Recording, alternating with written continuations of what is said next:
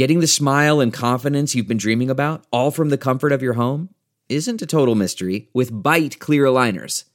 Just don't be surprised if all your friends start asking, "What's your secret?" Begin by ordering your at-home impression kit today for only $14.95. Byte clear aligners are doctor-directed and delivered to your door. Treatment costs thousands less than braces, plus they offer flexible financing, accept eligible insurance, and you can pay with your HSA FSA. Get 80% off your impression kit when you use code WONDERY at Byte.com. That's BYTE.com. Start your confidence journey today with Byte. Today we're going to be talking about the actual reason for Trump's rally in Tulsa, Bill Barr's disastrous attempt to fire the U.S. Attorney for the Southern District of New York and install a handpicked successor, and my interview with House Intel Committee Chairman Adam Schiff, where we discuss whether Trump should be charged after he leaves office, and his message directly to Mitch McConnell for trying to sabotage police reform legislation in the Senate. I'm Brian Tyler Cohen, and you're listening to No Lie. Well, if the rally in Tulsa, Oklahoma was supposed to be the official relaunch of Trump's campaign, that does not bode well for the president. Trump and his team had spent the last week touting the idea that 1 million people would be showing up to his rally in Tulsa. They said the arena with 19,000 seats would fill up immediately. There was talk of putting another 10,000 in a space next door. They set up an overflow space and promised that Trump would address the crowd of hundreds of thousands of people himself personally. And by the time Trump showed up, that was not the case. The arena itself was maybe half full. Estimates range from 6,000 to 12,000. The outdoor stage was dismantled before Trump even came out to speak. And the Trump campaign was reportedly sending out text to its supporters with the words, "There's still space." Remember when Jeb Bush asking his supporters to please clap was the saddest thing to happen to a Republican on the campaign trail? We're talking about a Republican president not being able to turn out 19,000 people in a state that's voted Republican since 1964. Good news for Trump, though, is at least his inauguration crowd size isn't so embarrassing anymore. Now, as for the other 990,000 people that the campaign spent the week screeching about, it seems that the reason the Trump campaign thought that 1 million people were going to show up is that a bunch of kids on the social media app TikTok, plus fans of K-pop, Korean pop, went online and flooded the Trump campaign with hundreds of thousands of ticket requests with no intention of actually showing up and basically just juiced the campaign's numbers. Then they deleted all their posts before they spread to the mainstream internet and the campaign caught wind, meaning that Trump's official relaunch, the political event of the year by what's supposed to be the most sophisticated campaign in history, got played by a bunch of, 15-year-olds online, which I think is just fantastic. I mean, this is straight hubris, right? The campaign was so obsessed with its numbers that it kept posting 800,000, 900,000, 1 million people coming, to the point where even the actual attendees got scared away. Who wants to deal with trying to get one of 19,000 seats among 1 million people? But that's the thing. The campaign didn't care about logistics. They just want numbers. That's it. They just want numbers because Trump has one priority, and it is warm-blooded bodies. And so when it turned out that those tickets were actually teenagers trolling the campaign, well, what you're left with is a half-empty arena and a week of bad headlines. Aside from that, it might also have something to do with the global pandemic sweeping across the country and this state and city in particular. I don't know, maybe people just didn't want to die, So was the rally a failure? For a guy who's decided that crowd size is the most important indicator of success in life? By Trump's standards, yeah, it was.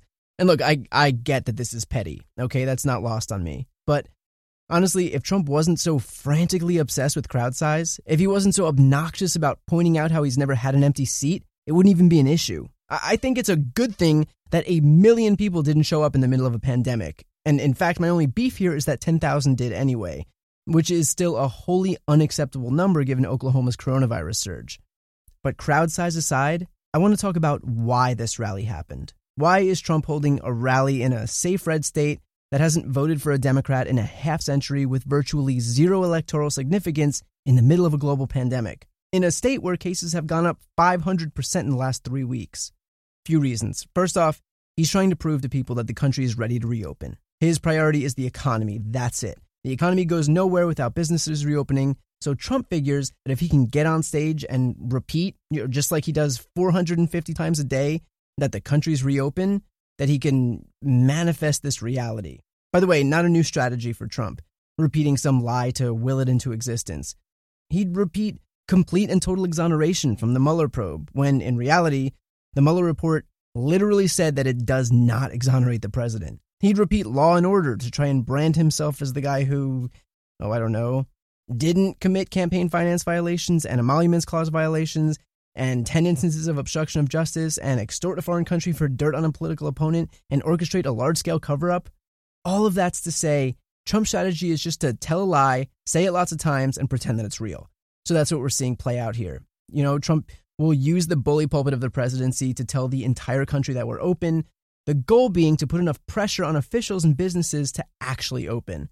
He knows that if he can whip up enough of a frenzy and convince his supporters that everything should be open, that hopefully those businesses and the states they're in begin to cave and reopen. The point is to lie enough to actually manifest this false reality.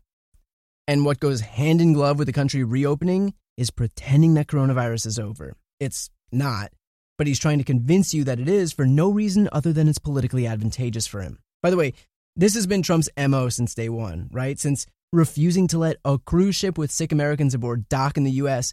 because he didn't want his numbers to go up, and admitting it. And he said the same thing during the Tulsa rally, that he didn't want to test because tests would reveal more cases. Listen. When you do testing to that extent, you're going to find more people, you're going to find more cases. So I said to my people, slow the testing down, please.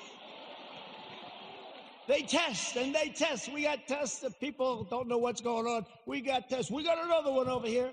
So you'll hear this from Adam Schiff in my interview coming up, but Schiff mentions that Trump lies all the time, but every now and then he says something utterly true and revealing only because he doesn't realize how damning it is.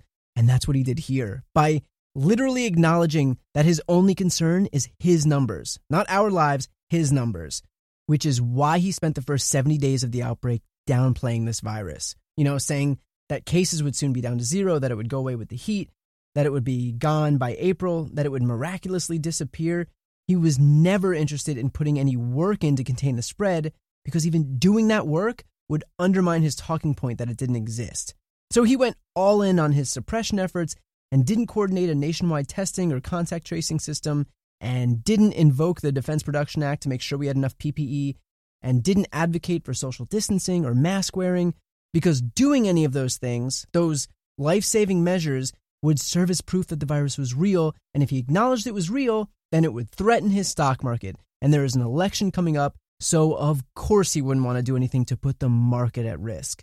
An entire cycle of self-serving lies and misinformation that continues to this day. Even with 120,000 Americans dead, the guy is still following the exact same strategy that landed us here in the first place. By the way, the irony being that until this virus is contained, the economy is going to stay depressed. Maybe some people are going to go out, but definitely not all, and they won't until the cases decline. And cases aren't declining because of efforts to reopen too soon before cases are contained. It's a vicious cycle that we all saw coming from a mile away. So Trump's own attempts to shoehorn the economy open are what are actually going to ensure that it stays closed the longest. That is our brilliant deal maker of a president at work. Art of the deal, folks. One more major reason for this rally is that he's also trying to draw a contrast between himself and Joe Biden, right? He's trying to give the impression that Joe is frail and old and holed up in his basement while Trump is not, even though the last couple of weeks Biden's actually been out giving speeches, while we've seen Trump walk down that West Point Military Academy ramp like it was his first day with legs. He couldn't lift a glass of water to his lips during that same speech, and that re-raised concerns about the fact that Trump made an unannounced visit to Walter Reed Hospital in November of 2019 that he tried to play off as a partial annual physical. Just your run-of-the-mill emergency physical under the cloak of darkness. Who among us, right? And that's the thing. Donald Trump isn't some 35-year-old athlete. You can't be Donald Trump and make the argument that someone else is unhealthy and confused. Have you read a transcript from a Trump speech? Like read the words on paper? Those aren't coherent thoughts. It's just a smattering of words that fall out of his mouth. It is errant synapses firing in his brain with no actual through line. So I get that Trump wants to attack Biden, but maybe failing mental capacities and frailty isn't the best argument coming from a 74-year-old obese man who thinks that exercise is bad for you and can't string together more than 4 words to form a complete sentence. Just a thought. Now, those are all factors for this Tulsa rally, but here is the actual prevailing reason. According to a CNN interview with a Trump political advisor, quote, "I guarantee you after Saturday, if everything goes well, he's going to be in a much better mood. He believes that he needs to be out there fighting and he feeds off the energy of the crowds," end quote. This is all for Trump's mood. I mean, couldn't we give him the iPad for an extra hour? Doesn't that usually work? Seriously, when most of us are in a bad mood, we, eat a pint of ice cream? Donald Trump is going to sacrifice someone's grandparents. I know it sounds alarmist, but even the roughly 10,000 people who did show up did so in the middle of a pandemic where 120,000 people have already died. In case I'm not being crystal clear here, there are likely people who are alive in Oklahoma right now who won't be in a few weeks because Donald Trump needs applause.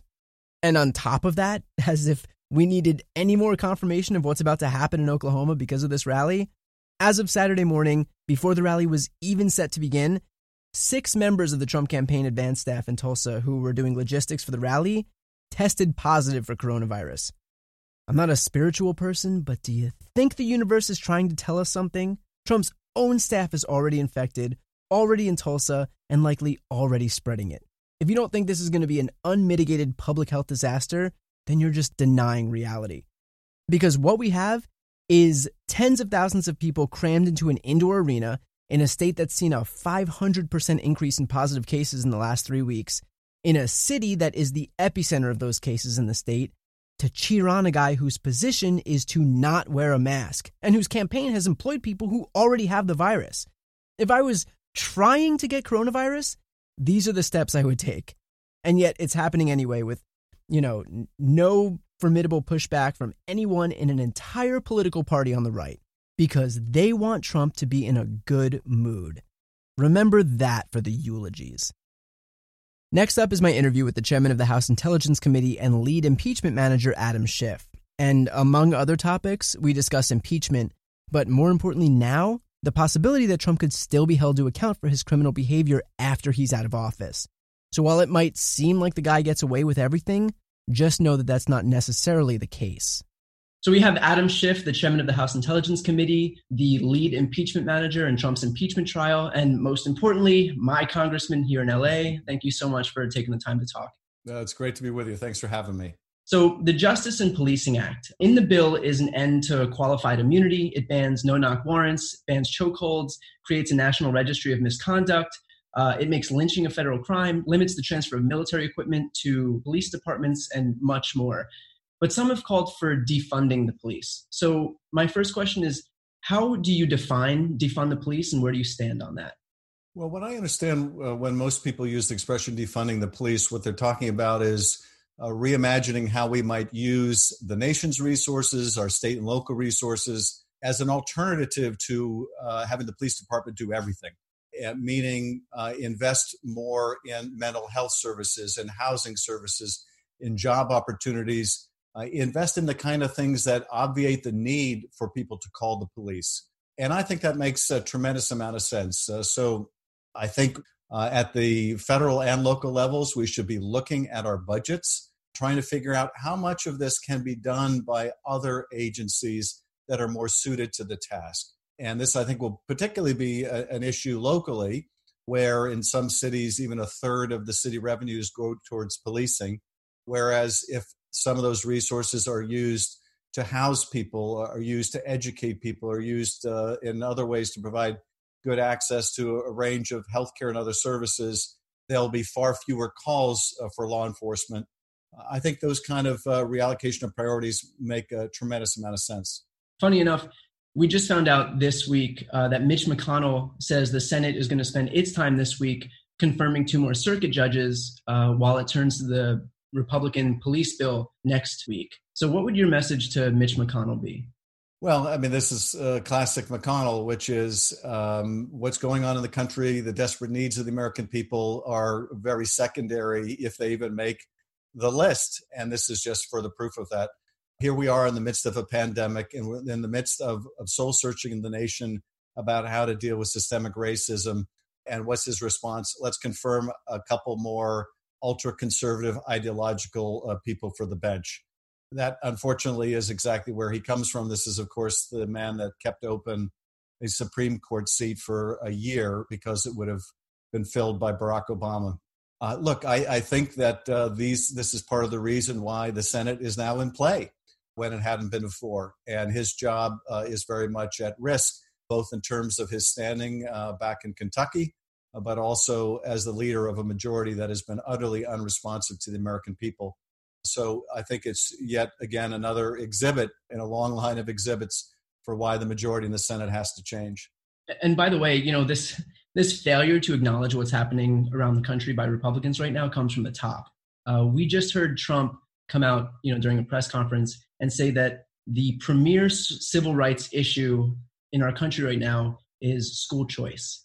That's after hundreds of thousands of Americans have taken to the streets in protests, and police reform has taken hold in police departments across the country, and everything that we're seeing with the Justice and Policing Act as well. The premier civil rights issue facing the country right now, school choice.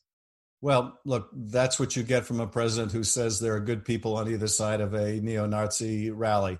Of all the times to have a president lacking in moral compass, this is the worst possible time, when there is a hunger for reform, a hunger for change, and to move forward towards a more perfect union, and to confront this original sin of racism that our country has grappled with since its founding.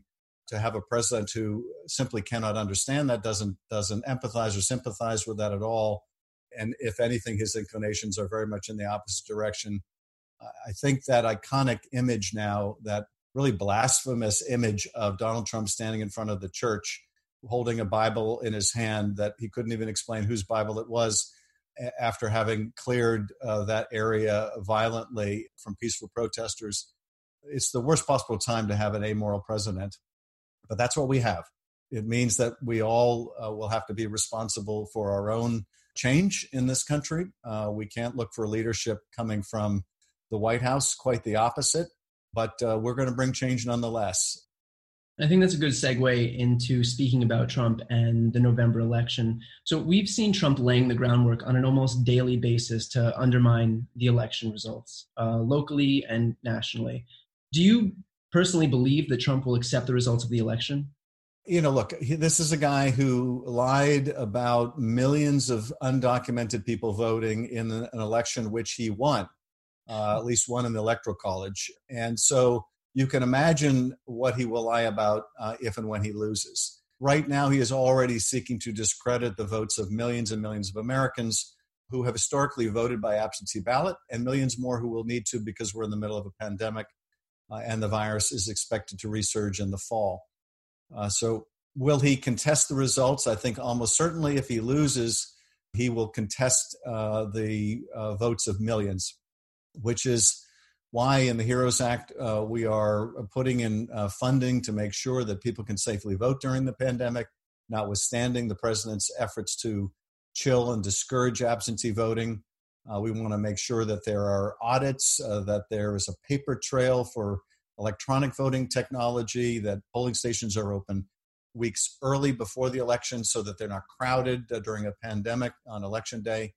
But more than that, I think it's incumbent on all of us around the country to register to vote, and for every eligible voter to turn out to vote, either by absentee ballot or in person.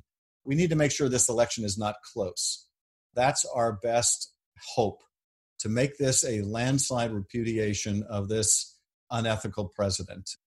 Otherwise, I am concerned that he will dispute the results, and that essentially in doing so will invite foreign powers to amplify his false statements and further cause chaos in the United States.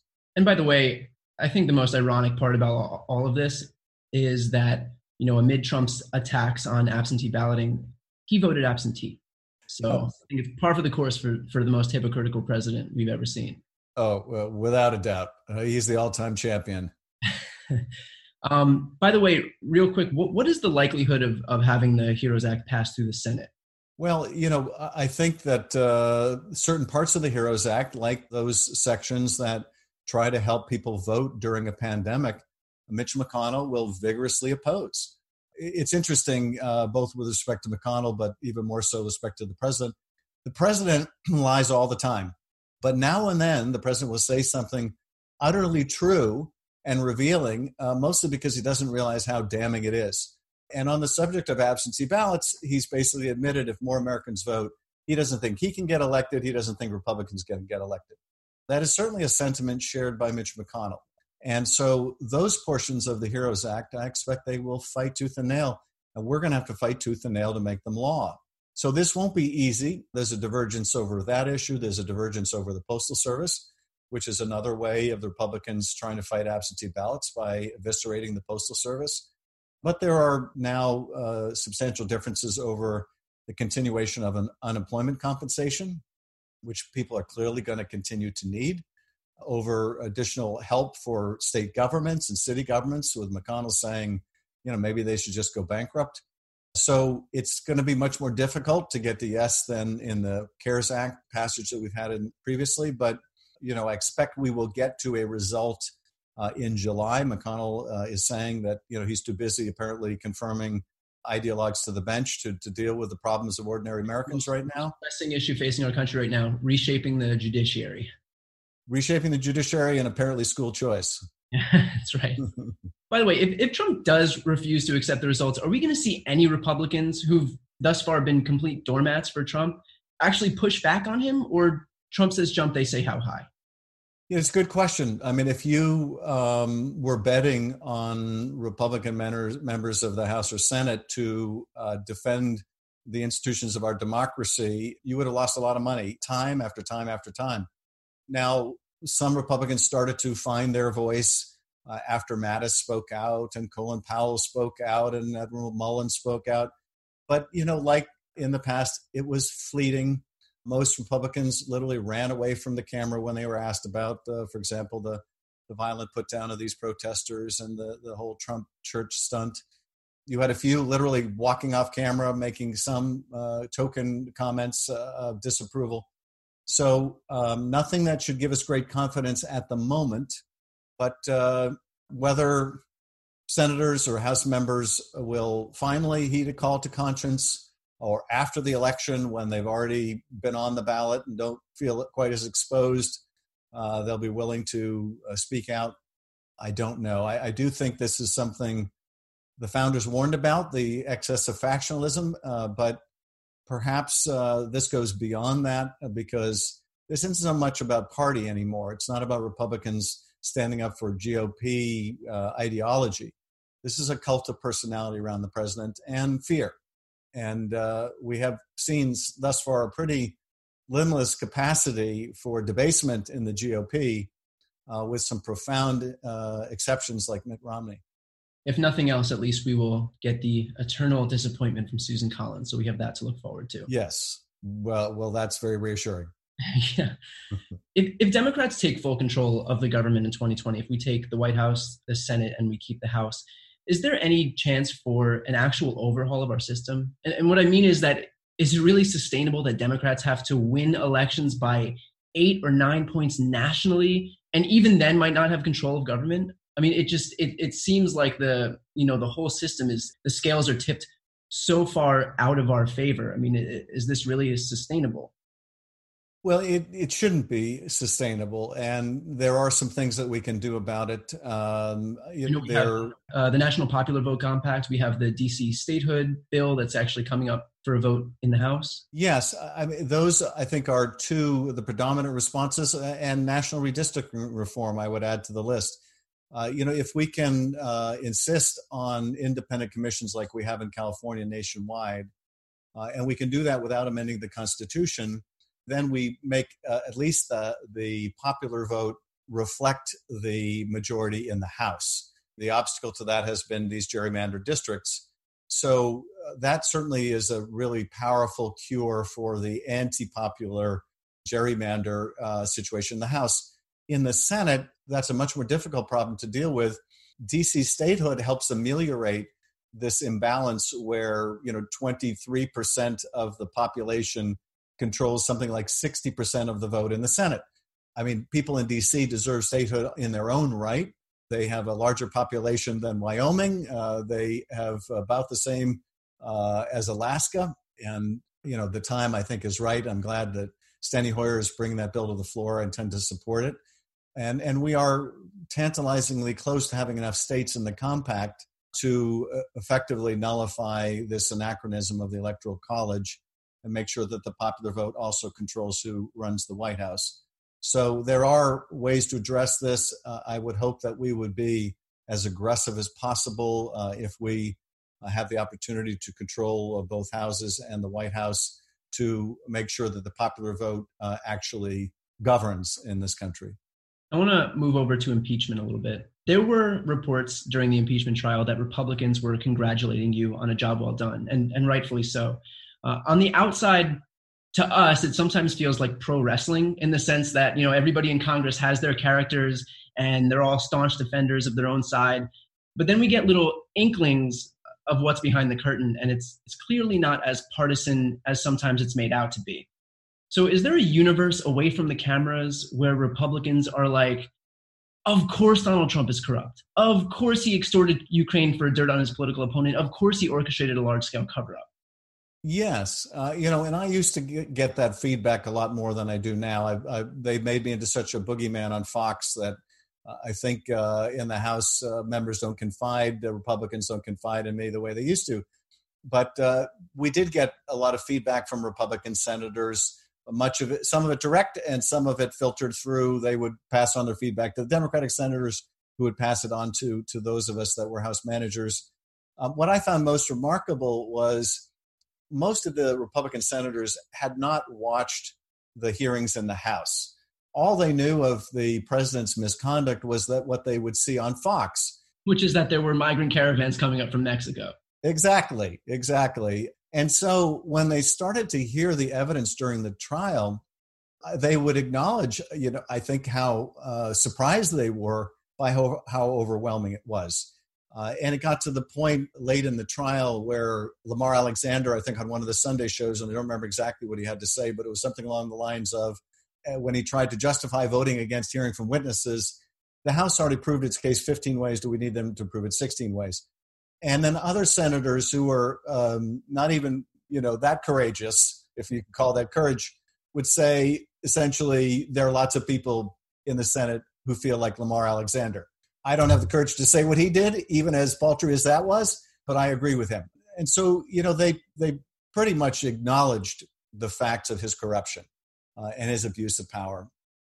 But other than Mitt Romney on the GOP side, none of them had the courage of their convictions. I do want to say, though, that I thought Doug Jones and Joe Manchin showed extraordinary courage. And their states are probably even more difficult in some ways than Utah when it comes to this president. So there were some real profiles and courage that came out of that trial. And I ended up feeling quite uplifted by seeing these examples of courage, that maybe the founders had it right when they thought that people possess sufficient virtue to be self-governing, that we didn't need to be ruled by a despot. But we'll have a better sense of that in the fall. Not like anything, that has to do with our democracy has any impact on Donald Trump, but at least Romney voting for impeachment deprived him of the talking point of being able to say that it was a partisan impeachment. So that's even more beneficial. Yes. In fact, it became the first impeachment in history where a senator of the president's own party voted to remove that president from office. So he got his place in history, as damning as that place is. And of course, I think since the trial, when we've gotten to see just how much damage he was capable of, I think there are any number of senators who must feel even more ashamed that they didn't have the courage that Mitt Romney did. Now, did you hear from anyone around the country who said that your work during the impeachment trial changed their mind or their vote with regard to Trump? I certainly heard from people around the country that the trial and the hearings in the House opened their eyes to the extent of the president's abuses. Hard to tell, where they were before the hearings, but I think it certainly either convinced them or ratified views they'd already had about the president. But what I have discovered over the course of the Trump presidency really is how much people live in their own information worlds and how many people rely on Fox completely for their information. And people will stop me in an airport and someone will come up to me and say, "Are you Adam Schiff? I just want to shake your hand. You're my hero." And then someone else will hear that person come up to me and say, "Well, you're not my hero. You lie all the time. Why do you lie all the time?" And I realize, okay, I know what you're watching and I know what you're watching. And it's obviously not the same thing. And there are occasional moments where you can break through to people who've been propagandized by watching Fox Primetime, but you need to spend sustained time with them to do it. And it's very difficult. So in the special counsel report, Mueller basically laid out evidence that Trump engaged in conduct that could have been charged as obstruction of justice or witness tampering, but because he was bound by DOJ policy that says you can't indict a sitting president, nothing happened. So with that said, there's no policy preventing him from being indicted after he leaves office. So do you think we'll see any type of accountability? And do you think that would be a good idea? That's a good and I think very hard question that I hope that Joe Biden will have to answer. And that is, there's without a doubt liability, even criminal liability of people within the Trump administration, including Donald Trump. If you look at, for example, the campaign finance fraud scheme that Michael Cohen was involved in, the Justice Department argued successfully that Michael Cohen should go to jail for participating in this campaign fraud scheme in which he was coordinated and directed by someone named Individual One. Of course, Individual One is the president. So what is the argument that someone who is coordinated and directed in a scheme should go to jail, but the person who did the directing and did the coordinating should escape accountability? That's a hard argument to make. But I think it will fall upon Joe Biden and whoever serves as Attorney General to have to weigh those equities and decide to what degree to hold accountable people in the Trump administration who have violated the law. And I don't envy the difficulty of that decision. What was the most memorable moment for you during the impeachment trial? One thing I will say that impressed me about the conduct of the senators during the trial is they listened very intently to everything that was said. And I know there was some commentary that, people were walking around or drinking milk or whatever. If I had to sit still for, 8 to 10 hours a day, I would be getting up to walk around too. But as I was making the argument to these GOP senators about how this president has no decency, how he doesn't know right from wrong, how a man with no moral compass will never find his way, saying about the worst things you could say about a president without having your words taken down. I don't recall a single senator shaking their head, no, he would never do that, or I don't know who you're describing, that's not the Donald Trump we know. They know exactly who this man is. They know just how immoral, unethical, and untruthful he is. They know that he will throw them under the bus in a wink of an eye should it be to his advantage. There is no misunderstanding of what kind of a unethical species is in the Oval Office, which of course makes their cowardice in the face of that all the more inexplicable. But it goes back to your earlier question. They know exactly who we're dealing with, and they just don't have the backbone to stand up to him. Goes to show the power of the threat of a Donald Trump tweet over Republicans. Yes. So what is next for you? Would you ever consider a run for Senate or for president? Will we see, an Adam Schiff descending the escalator in the Golden Tower moment? Oh, God. The fact that is just our schema now for how presidents declare, just this Simpsons-esque, descent in the Golden Tower is just. The Simpsons did predict this moment. I don't know, to be candid. It's hard for me to think beyond the next day or even remember what month it is at the moment. But I've got a pretty full plate, just trying to do my part to hold the republic together until this nightmare is over. And I think at that point, I'll try to figure out what the future looks like. But right now, I'm happy to be running for re-election and doing everything I can to strengthen our House majority, flip the Senate, and throw the bum out of the Oval Office. And last question: what do you miss most since quarantine started, aside from hope and joy, and the promise of a future? I really miss being around other people, and that's really hard. I think for people who gravitate to elected positions, one of the things that you love are just being around others and hearing their stories. And so it's like complete sensory deprivation to be in isolation this way. My constituent interactions over the last few months have consisted of delivering food, working at food banks, and protesting. But I look forward to the day when I can meet my constituents for coffee again, and I can go out to eat again, and my constituents are feeling economically secure again. So I guess I miss all those things. At the same time, I have every confidence we'll get through this. We're a resilient country. We will survive Donald Trump. We will survive this pandemic, and we will recover economically. And I really do hope mass protests give me reason for optimism that as we build back, we'll build back a stronger, more just, more equitable America.